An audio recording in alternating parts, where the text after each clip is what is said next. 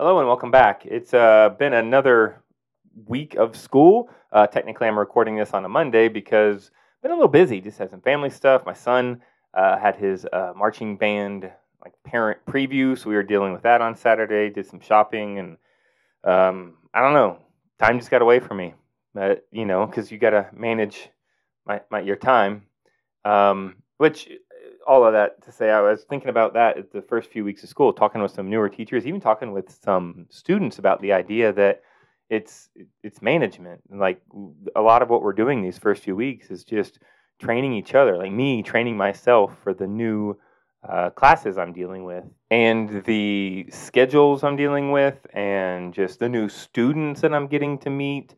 And it's just policies. And so it's just this constant juggling of management and what's going on. And I guess for me, I've always just tried to take a hands-off approach. I want as much as possible for my students to be able to figure things out, how we interact with each other in class without me being overbearing with things. And maybe I even try to do that to an extent as a parent too, or even in friendships. I don't try to. I guess the term is I don't want to micromanage, and it just seems like that's being the trend in my site is micromanaging, and I see it with some teachers trying to manage everything a student does. I see it in some parents and trying to manage everything a student does, and lately I'm even seeing it within like my department, but also with administration. It's just they want the control, and I get that idea. It's a seductive idea that if I just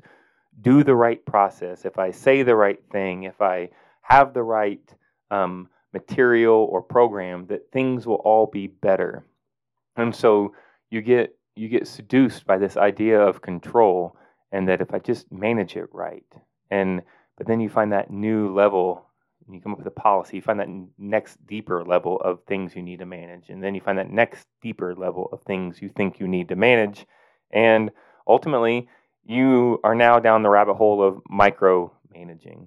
Because for the most part, with my particular curriculum area, we don't have problems with students, like a large percentage of students not getting their credit for the class. It's just not been a problem. We have a lot of policies in place to take care of that, and to ensure that they're getting the like test taking skills they need, or content skills, or reading skills, or even just, I'll be honest, the social skills, because we need to know how to work with each other. And sure, I'm well aware that a lot of other teams in my building don't do it the same way we do, and that's fine. We have different subject areas. We have different, personalities, and this is all fine. It's just the goal is there. We help our students find whatever level of success they're needing. And I don't even know what that is, because sometimes students like, I have to have an A. I joke with them sometimes, like, if you have to have an A to keep your, and adults in your life off your back, parents, coaches, activity sponsors, then that will help you get there. But if all you want is what Oklahoma requires, which is D equals degree, so then we can do that too. So it's just, that's where the micromanaging comes in, because I think there are some people who think they know better than the parents or the students what they need. And they don't ask them what they want or need post high school. They just start telling them. And I say all that because it seems like now we've gone into this next phase of we have to do things the same. And I just fundamentally don't agree with that. More and more things are being dictated for what we have to do in terms of how we, how do we help students correct their mistakes, whether it be on an assignment or a test. It's like we now have to have a across the board policy. And it's also a classic line that I've said before about, one person has messed their pants and pooped their pants, and now we're all having to wear a diaper. It's like, if there was a team or a teacher who wasn't doing what they were supposed to in terms of providing opportunities for students to feel successful, not even feel, but to find success that they need, then let's address that, talk to them. But it seems like we've gone over the top, because our entire high school, regardless of content area, regardless of level, freshman to senior, we are on an 80-20% grade breakdown for the semester. So for those of you who don't know, that means 20% of a student's semester grade will come from like coursework, what we call formative assessments. So things you are doing as you are forming your knowledge and things that you can work on and like correct. And it's not like a final statement. It's not a sum total of what's going on. And then we have 80% of their grade is going to come from summative assessments. So like your unit test or things like that, or maybe a big project if it was a project class.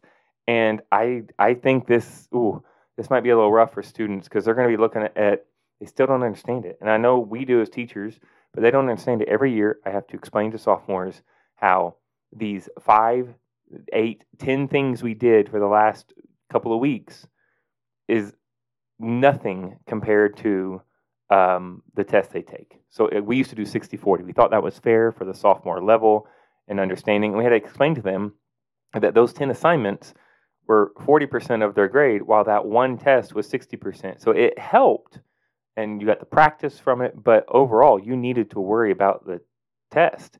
And they still struggled with that, and they would wonder why, like, but I got, like, A's and B's on all my work. Why do I have a B? And, mostly A's. And it's like, well, because your tests are in the B range. And it'll just blow their mind. And I'm wondering how this is going to play out over the next few weeks as, again, no consideration for age level, ability level, content area. It's just been dictated that everyone will be 80% of your semester test comes from, or semester grade comes from like chapter, unit, topic test. And yeah, and then just like policies for like retakes and it's just, and it's all in this name of consistency, which to me, while we're also saying we're trying to make students college and career ready. And I bring that up because paving the way for our students to just expect everyone to do the same thing all the time in all situations debilitates their resiliency, which that would, to me, be career ready, because you don't always know what the customer wants. You don't always know what your boss wants. You're sales and you're trying to figure out what they need.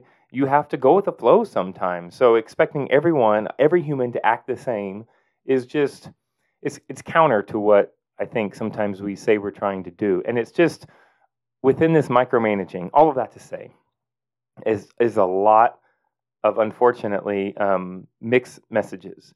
Because we're saying we want to do one thing, but in an attempt to take care of that, we're saying another.